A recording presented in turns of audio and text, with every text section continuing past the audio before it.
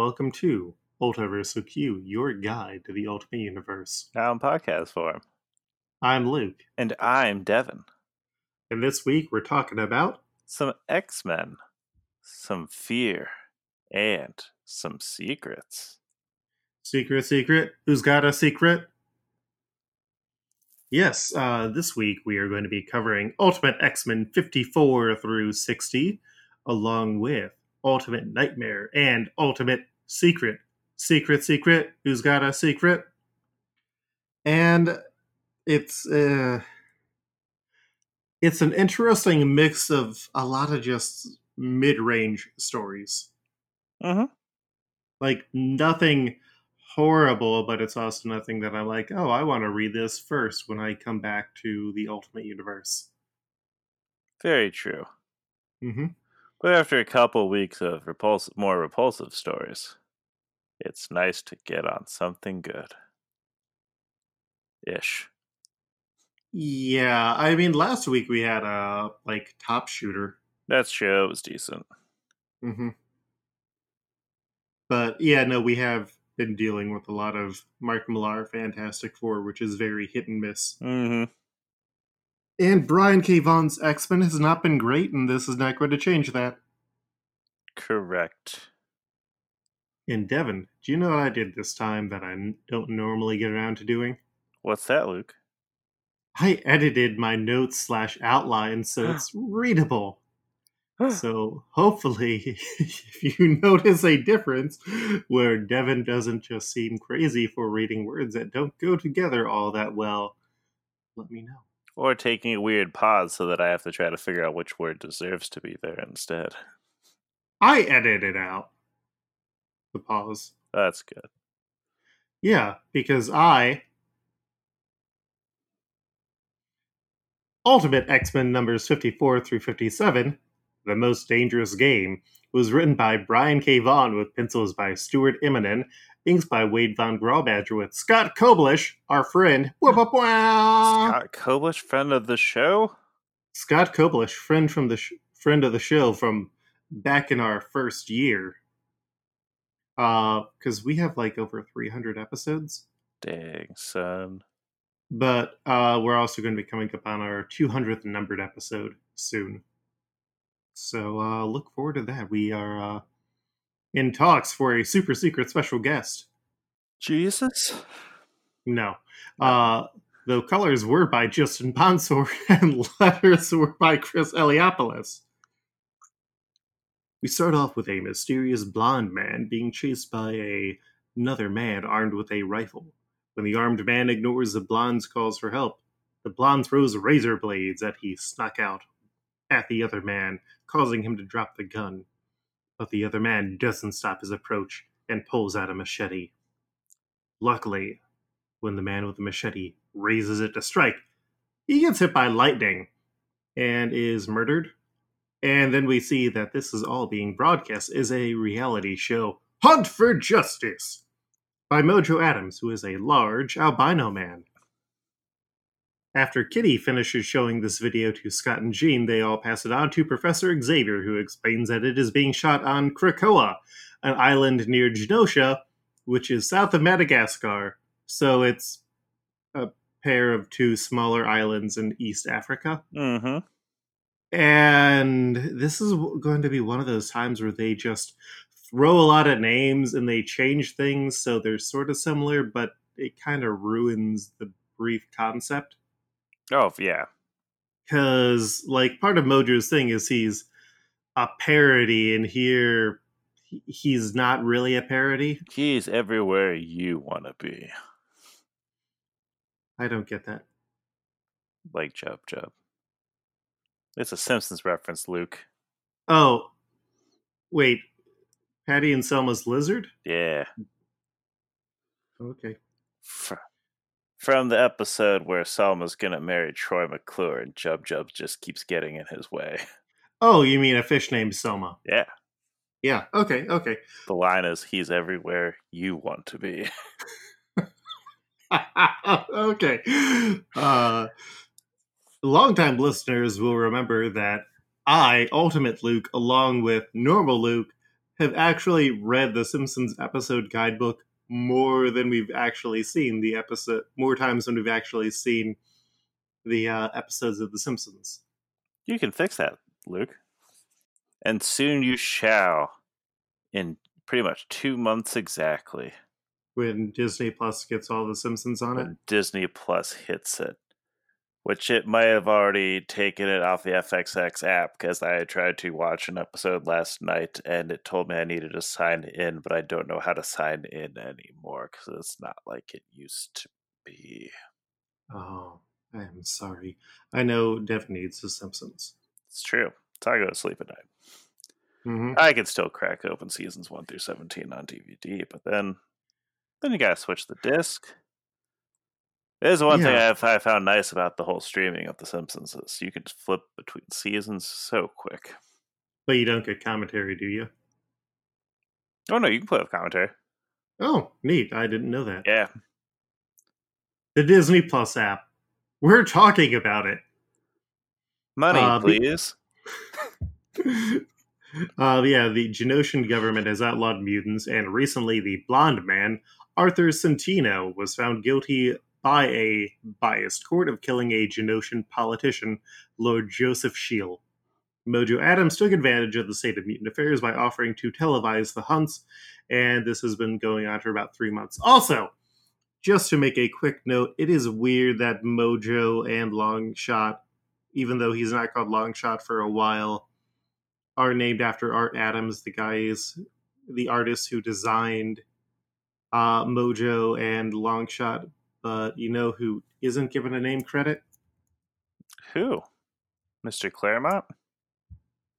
No. And Nocenti. Oh. Well, I guess there's Centino. Okay, I see. So that's why it's Arthur Centino. Okay, I got that now. That's weird. I think Arthur Nocenti would have been fine, but okay. We solved a mystery. Look at you, Luke. The X-Men want to fight the Genosha, but Xavier instead decides to send a team on a fact-finding mission to find evidence of Arthur's innocence, with the team consisting of Cyclops, Jean, Colossus, Kitty, and Iceman. Colossus doesn't want to go to just find facts, so Xavier grounds him and generally is snippy with everyone about them not just following him. Back on Krakoa, Arthur knocks out 2 crew members and demands to be released, and Mojo's assistant, Major Domo, worries about the population becoming tired of Arthur on the show.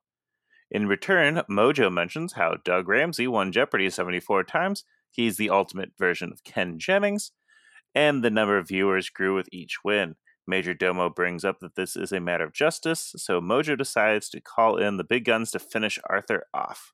Side note, I had to look up to see when Ken Jennings lost history, because I was going to be like, wow, it was really prescient of them to know how many times, or to just randomly guess how many times Ken Jennings was going to win. Yeah, weird, just one-off reference to Cypher. Do you think Ultimate Cypher, though, is teamed up with the creator of Magic the Gathering to create a new trivia game?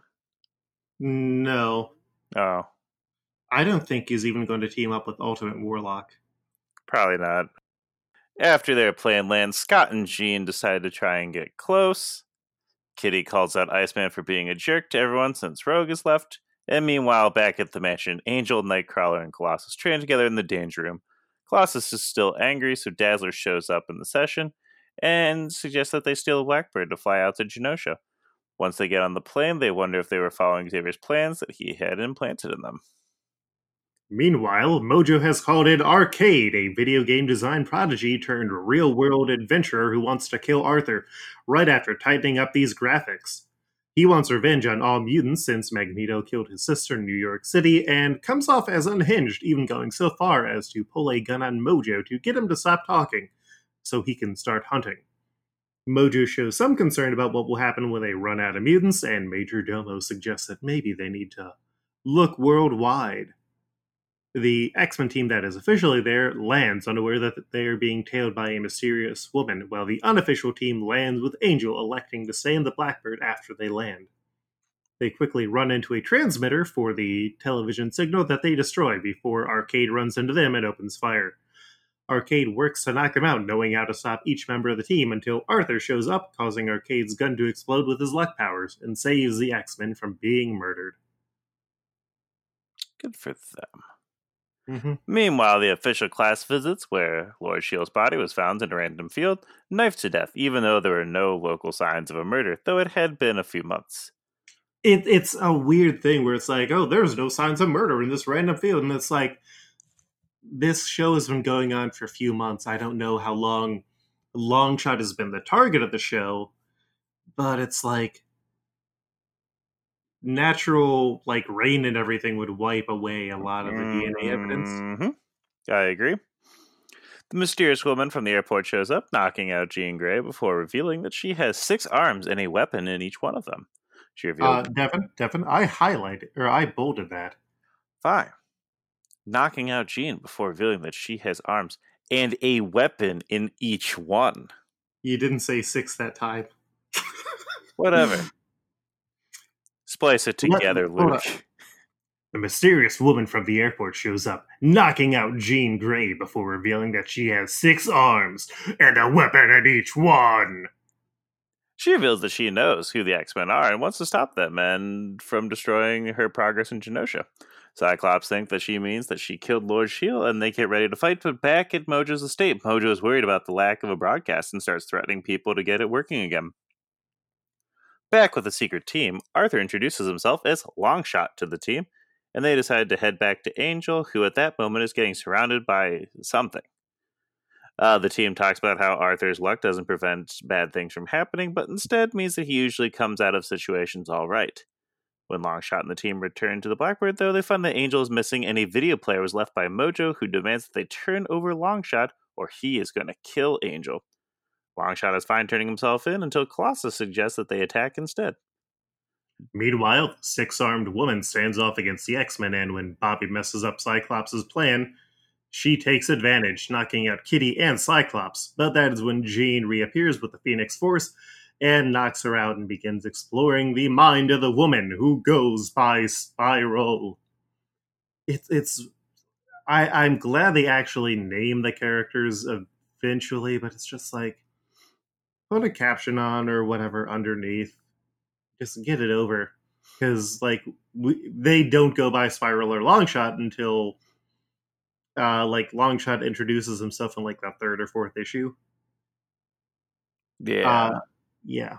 So Nightcrawler brings in Longshot and Dazzler before collapsing from the strain, and he also left Colossus back where they were before. Longshot quickly goes on the offensive because he really hates humans, while Dazzler tries to look after Nightcrawler, but Longshot's luck runs out as he ends up in Mojo's grasp. In Spiral's memories, she explains that she met Longshot in a club for mutants before they were outlawed and explained how his luck powers made him take things for granted, including her.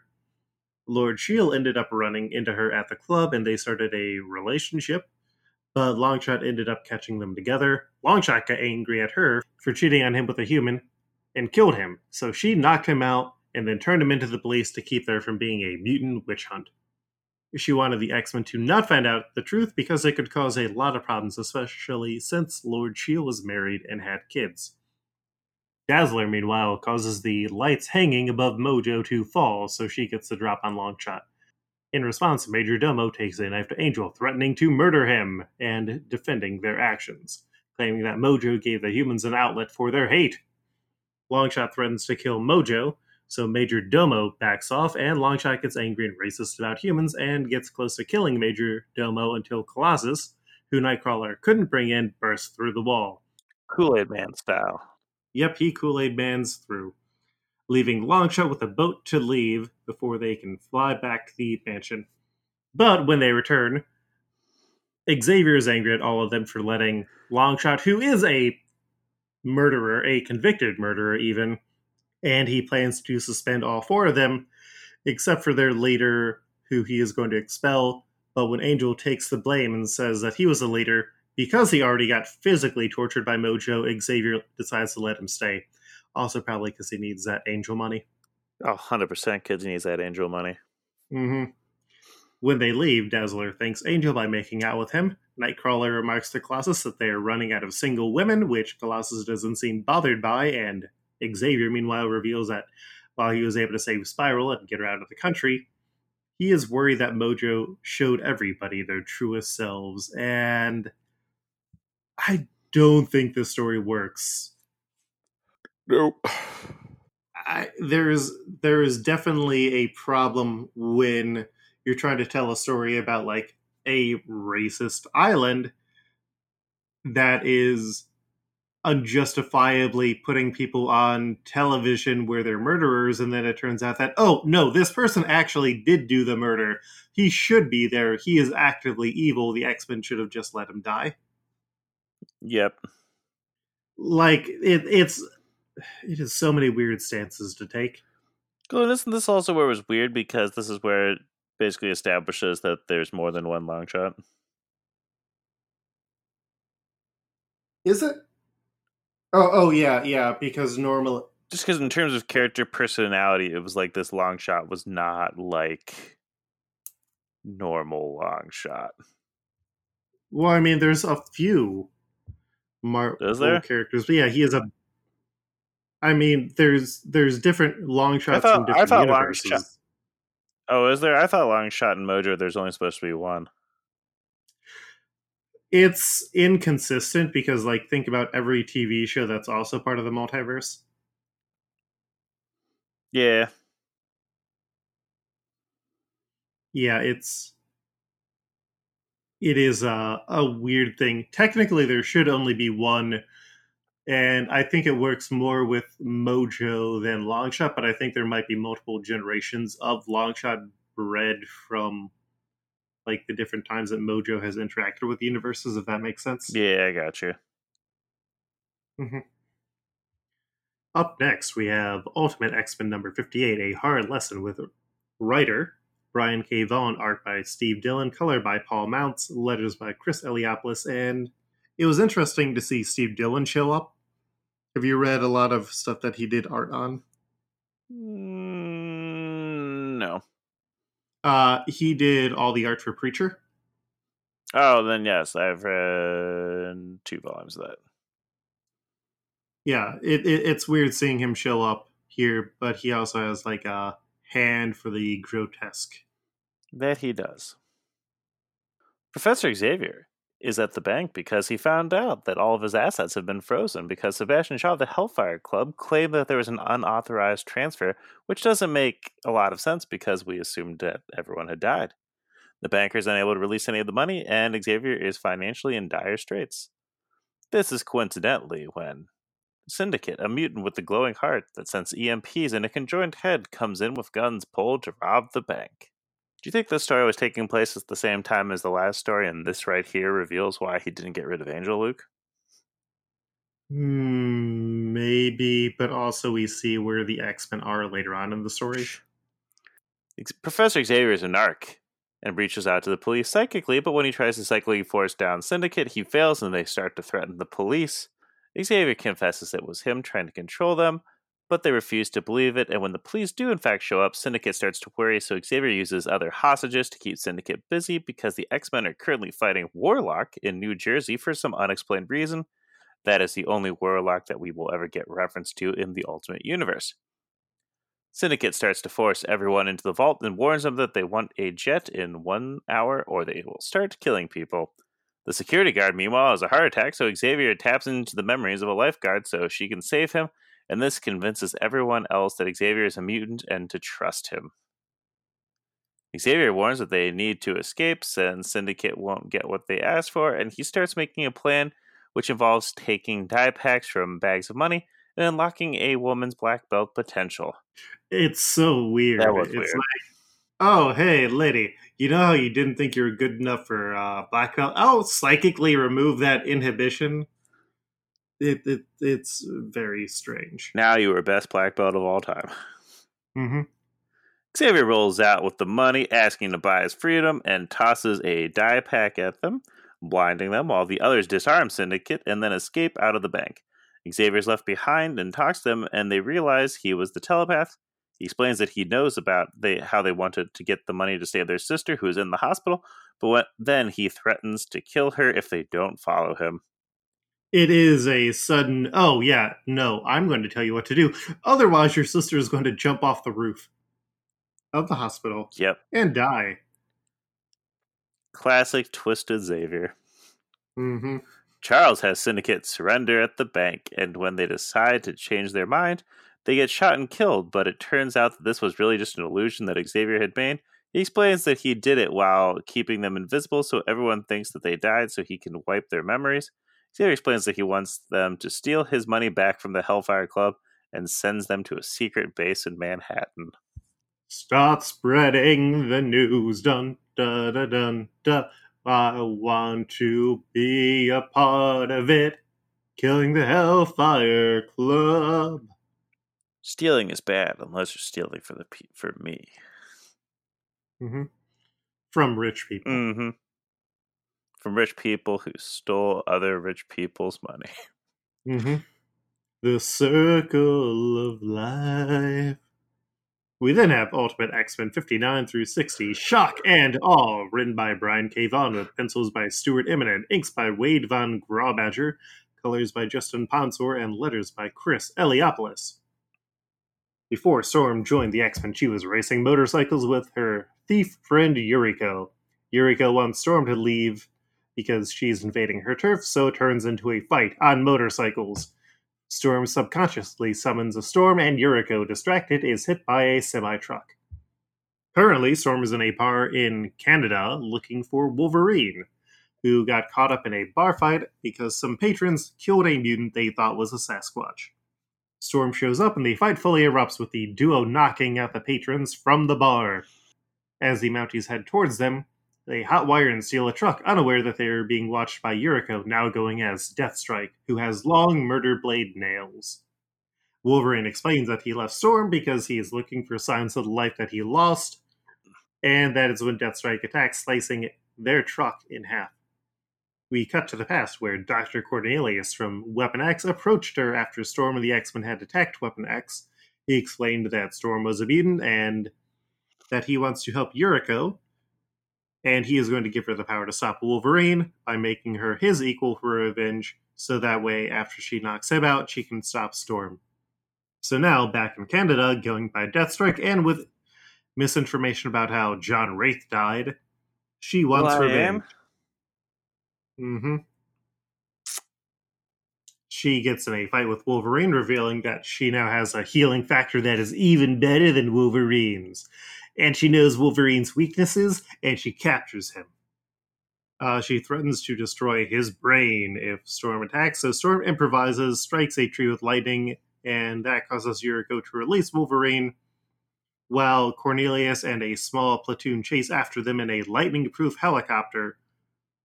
They open fire, so Storm tosses Wolverine into the air at the helicopter, but while he is destroying it, Yuriko starts choking Storm. Storm apologizes for what happened, and then she strikes Yuriko with lightning and passes out. When she wakes up, she is back at the mansion with Nightcrawler and Wolverine waiting for her there. Wolverine refuses to say what happened to Yuriko, but explains that he plans to leave the team again so others don't get dragged into his history. But Storm tells him to maybe instead stay with the team and make a new future instead, and he accepts. It's a weird use of Yuriko and Lady Deathstrike.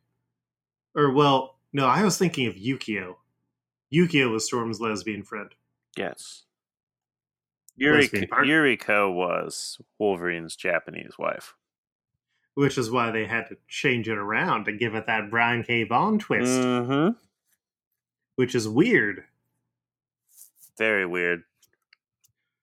It's like so many of the things that you're just seeing, like, oh, we're twisting things around to twist them around. Oh, yeah. But yeah, we then have Ultimate Nightmare numbers 1 through 5, which was written by Warren Ellis with pencils by Trevor Hairsine and Steve Epting, with inks by Simon Colby, Nelson DeCastro, Mark Morales, Rodney Ramos, and Tom Palmer, with colors by Frank D'Armata and letters by Chris Eliopoulos. The Tunguska event was a mysterious explosion that caused 770 square miles of forest to get flattened out in 1908. In 1927, the Russians started examining it and found something. Now, in 2004, a worldwide audio-visual signal depicts the death of an entire galaxy and a specific planet as well as the inhabitants on it. As it repeats omens of death, people across the world start to commit suicide, and at the Xavier Institute, Jean and Charles catch the psychic energy as well. Xavier pinpoints the source and assembles a team to rescue whoever is sending it out. Meanwhile, Nick Fury is dealing with the same situation because the signal has happened repeatedly over the past 3 days in every language and every device across the globe, and he wants to stop it. Fury plans to send in himself, Captain America, Black Widow, and someone else, Sam Wilson, the Falcon, who has a pair of mechanical wings. The two teams separately plan their attempt, remarking about how far out Tunguska is. For example, if you try and find directions on Google Maps, there are no directions on Google Maps. It would be about a 10-hour drive if there were highways, but there are not highways out there, so it is literally in the middle of nowhere. If you know where Kamchatka is, because you play Risk, it's north of Kamchatka. Sam, meanwhile, who's been doing ayahuasca, thinks that he can potentially communicate with whatever is sending the signal out. Also importantly, there is a 2-mile base with a series of nuclear landmines built around it that could potentially be activated by radio signals, so they realize they will need to be radio silent. On the Avengers side, Sam notes that it looks like the base was abandoned and hacks into the old tech, while elsewhere, the X-Men, Jean, Colossus, and Wolverine, get in when Jean moves the door aside. The Avengers finds everyone working at the base left in 1994 when they stopped getting paid. They find a mysterious figure with a horn that fires electricity, and the team shoots at it to no effect. Sam ends up slicing the figure with his wings when it takes a break from firing, and they kill it since it lost the electric field, and Sam begins doing an autopsy. He finds sign of starvation and that the horn was metal grafted onto him and that they can't call for an extraction because of the signal being emitted here. The X-Men, meanwhile, find a number of skeletons and then a dead end that Wolverine believes is trapped.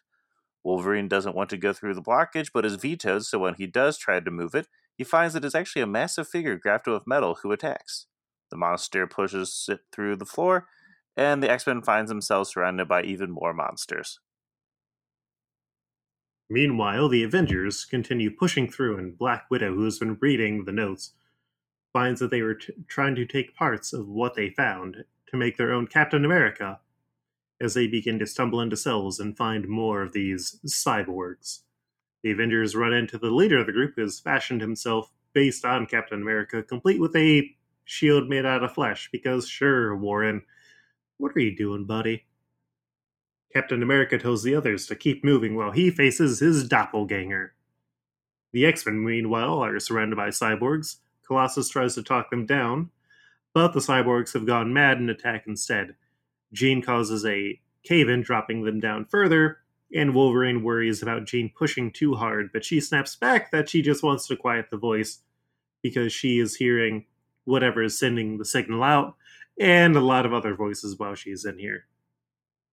As they push further, though, the signal starts to take over her more and more, and because of their psychic link, it is affecting the other X-Men as well. Colossus rips down another door, trying to find the source. Meanwhile, as Captain America fights the Russian captain and beats the hell out of him, he rejoins the team and they find the remains of an android that has had parts stripped from it to make the cyborgs. The X-Men come through the other door and Fury tells them to stand down and stuns Wolverine, who does not. When Wolverine gets ready to attack after getting stunned, Captain America comes in and tosses a grenade at Wolverine, blasting him. And Sam realizes that the X-Men are hostile because they were in the psychic connection with Jean, who is being messed with by the android. Sam starts talking, and the android calls itself Vision and says that it came with a warning 100 years ago to prepare for Galactus, but it took too long to be able to send the signal. The X-Men escape in a flash, realizing that they needed to get out, while Fury calls in the helicarrier to extract Vision and to work with him, while deciding that he's just going to blame the signal on terrorists. Classic 2000s response. It's a weird story. Like, I get that they're trying to do a team up that's not a team up and is also like a sort of horror story. Mm-hmm. But I feel like they needed another issue or two to sort of build the mysteries, because instead it's just like a very bad horror game where you just get a few audio files that explains everything, and it's like, oh, all right. Very much so. We then have Ultimate Secret number 1 through 4, written by Warren Ellis with pencils by Steve McNiven and Tom Rainey, with inks by Mark Morales, Scott Hanna, with colors by Maury Hollowell and Rob Schwager, with letters by Chris Eliopoulos. Dr. Philip Lawson arrives at the Ultra Security Shield base, watched over by the Director of Security. The first appearance of Ultimate Captain Carol Danvers. The plan is to launch the As-Is-01, and they're joined by Dr. Storm. Lawson is here to talk about the 0-point zone drive used in the Asis, which is used ambient energy to power engines, creating thrust from nothing and making a ship capable of 20% light speed. Unfortunately, an invisible force breaks through the perimeter at the secret base, making a beeline for the ship. In the commotion, Philip slips away and strips down from activating a watch on him because he is actually Plus Commander Generis Halansan Marvel. He attempts to order the kill form that is attacking to stand down and finds that Jan Rog, the mission leader, took his access away. They both leave the dimensional warp that they were in, and realizing that he can't save the ship, Marvel flies to grab the commander, the engine, before the ship explodes and drops it off with some soldiers. He then returns and destroys the killbot, and exhausted from the fight, passes out surrounded by soldiers. When he wakes up, Carol Danvers has a bomb wired to his neck, so he deactivates the suit, revealing himself to be Lawson. She refuses to believe it is him, and so when he reveals the truth about being a Kree, Fury comes in to get Danvers, and Carol didn't understand and thinks that he's a First Nation Kree. And so Fury talks to him, though Marvel is a bit too glib with Fury, and nobody is really happy with that. Marvel explains that he was surgically altered to look human, but Fury isn't happy dealing with him and punches him. And Marvel claims that he was sent there to watch them face Galactus. Fury recognizes that name, and Marvel goes on to explain that he needed to see if anyone could escape the planet, because they're all supposed to die, but he has defected since he loves the Earth.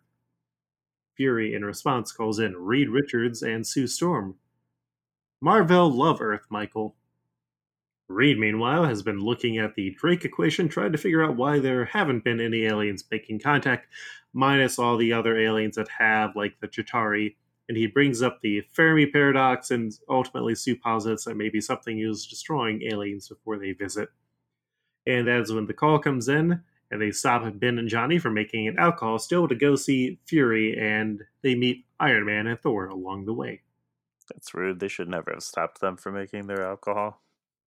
Mm-hmm. Quantum alcohol. Right? Especially when they're going to go see poor Iron Man. After Sue rejects Iron Man's advances and Thor bros out of Johnny and Ben, Fury gathers everyone to explain that they have found the Vision who was supposed to warn them a century ago, but now they only have a matter of weeks, and that Galactus has been taking out alien civilizations along the way.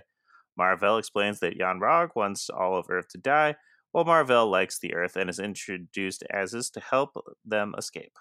His plan is to make the Kree attack the Earth with actual troops so that they can get on the ship, which will be undefended, and then get the secret Kree information on Galactus. Fury agrees, additionally calling in Black Widow and Hawkeye to help. The away team of Reed, Sue, Iron Man, Hawkeye, and Marvel take off as the swarm of aliens appears on the screen, waiting to be greeted by Thor, Johnny, The Thing, Black Widow, Nick Fury, and the S.H.I.E.L.D. army. The away team gets inside and starts killing, but Jan Rog finds that they've activated Marvel's cloaking, leaving him in debilitating pain. When they refuse to leave him behind, Hawkeye gets angry. They eventually get to the core and find that Jan Rog has already set the ship to self-destruct because he read about Galactus and went insane. Marvel works to download the Kree database, and Stu's Storm blocks the escape pod from trapping him inside the exploding ship. They then beam out the message that Jan Rog helped them stop Galactus back home and escape the exploding ship. Meanwhile, on Earth, the war didn't really have any major moments, but now with Vision and the Kree database, Fury is ready to save the world from Galactus. Galactus. How do you feel about Galactus, Devin? The evil space cloud? We don't know it's an evil space cloud yet, Devin. That's fair. I love Yeah. Galactus. I love the cloud. I love the That's where I leader. store my files. Uh, yeah, so we have 5 stories to rank on here, and as a person who generally likes Warren Ellis stuff, nothing here is like, oh, this is that good Ellis stuff that I love. It's like, oh, Ellis gets to write about the Tunguska event. He loves writing about that. That he did. Because if I recall, that was also what Ultimate War, or that's what there was a standalone graphic novel that he did. Sure. Endless Wartime. I think that also was like tied into it. Nice. You didn't read Endless Wartime? Nope. Ah, that was when he was trying to push like the Trinity of Marvel, and that also had like Carol doing a lot of Captain Marvel stuff in like the first. Oh, we're going to try and get this as a standalone thing into bookstores. Gotcha. Yeah, Warren Ellis loves his Tunguska event, even though he had to change when it actually happened to fit the story. Poor Ellis. Yeah, Always having to change. I know. Yeah, first we have The Most Dangerous Game, which isn't necessarily bad, but I don't think it's a great X-Men story. No.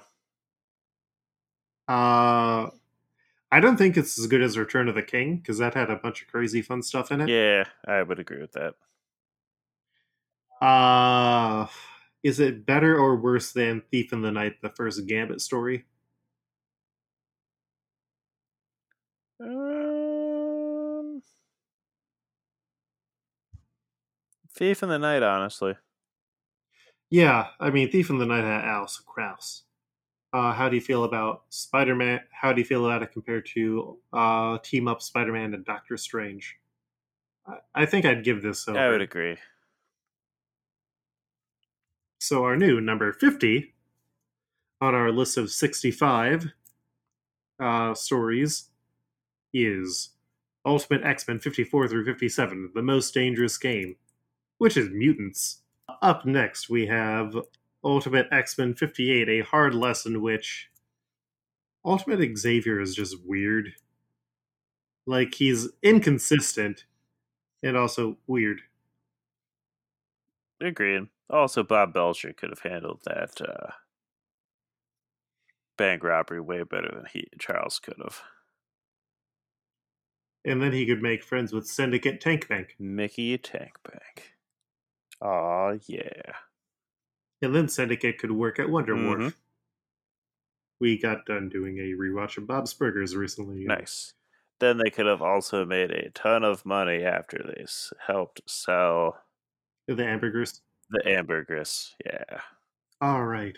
So, after that, we have A Hard Lesson. How you feel about A Hard Lesson compared to Return of the King Prelude? That was the one where it's like, oh, we're going to go and steal Magneto's helmet. I like this more. Yeah, yeah. How do you feel about it compared to Blockbuster? Not as good. Not as good? Not as good. We then have Ultimate Spider-Man 1/2. That is right under that. That's the one with Iron Fist and shoes. Better. Yeah, I'd agree with that. So our new number 39 is Ultimate X-Men number 58, A Hard Lesson. We then have Ultimate X-Men 59 through 60, Shock and Awe, which it's an also ran. Mm-hmm. How do you feel about it compared to The Tempest? Which one was that one? That was the Ultimate X-Men one where It was the one before Cry Wolf with the Strucker twins. It was the one where like Angel joins the team and Storm is upset. Truth.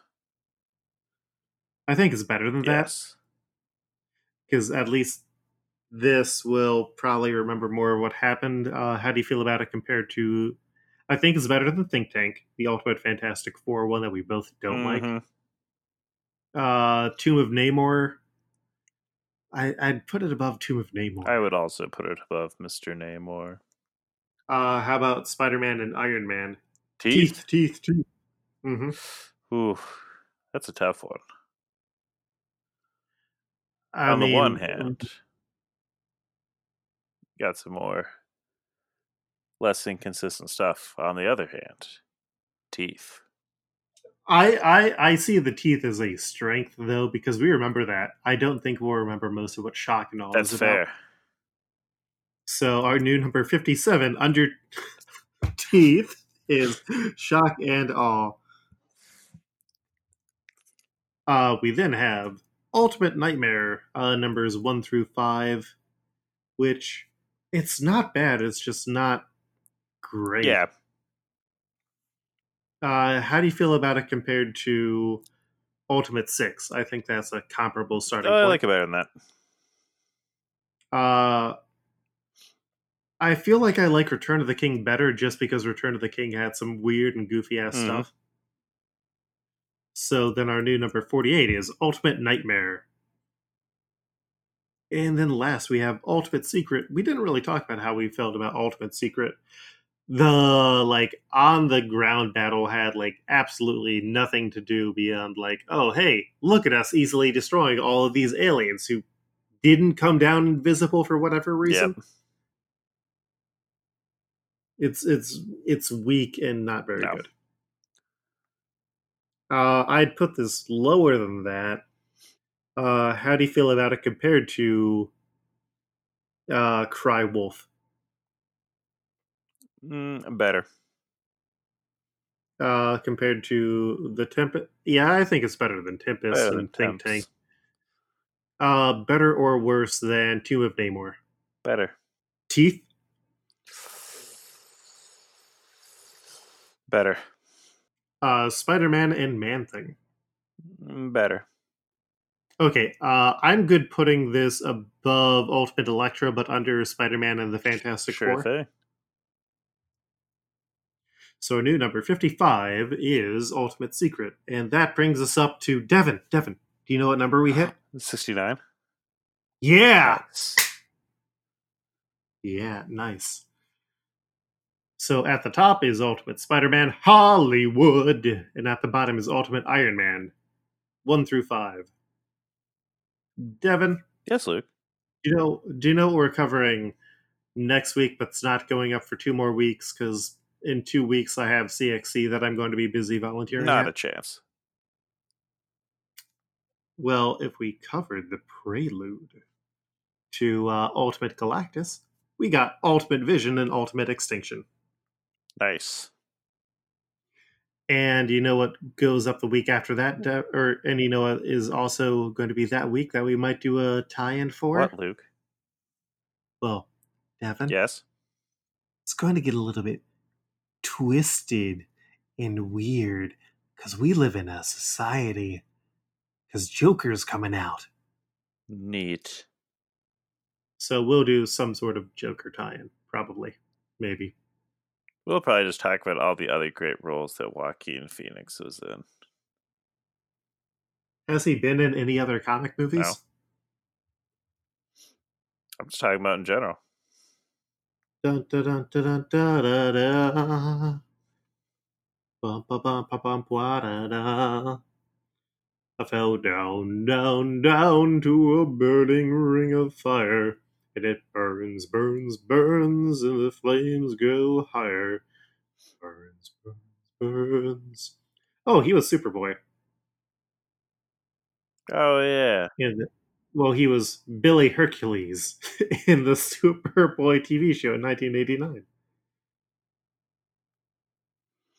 Yeah, we'll maybe do something for the Joker. He was in Brother Bear. Yeah, he was keen Yeah. eye.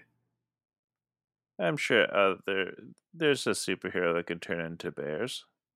You mean like Marvel the Animated Series, Warpath? Bam, see right there. Or Ursa Major? Yeah, or some major. Devin, where can people find you Or online to tell you Grizzly. where can people find you online to tell you about other superheroes who can turn into bears? Oh, you can find me and tell me about that online at Fred the Fifth. That's FreddoFett. And Luke, where can people find you? You can find me on Twitter at Koltreg, that's KOLTREG. Multiversal Q / Multiversal Q is a alternating weekly podcast, except when we do bonus episodes like we're going to be doing for the Joker. You can find us on Twitter at Multiversal Q.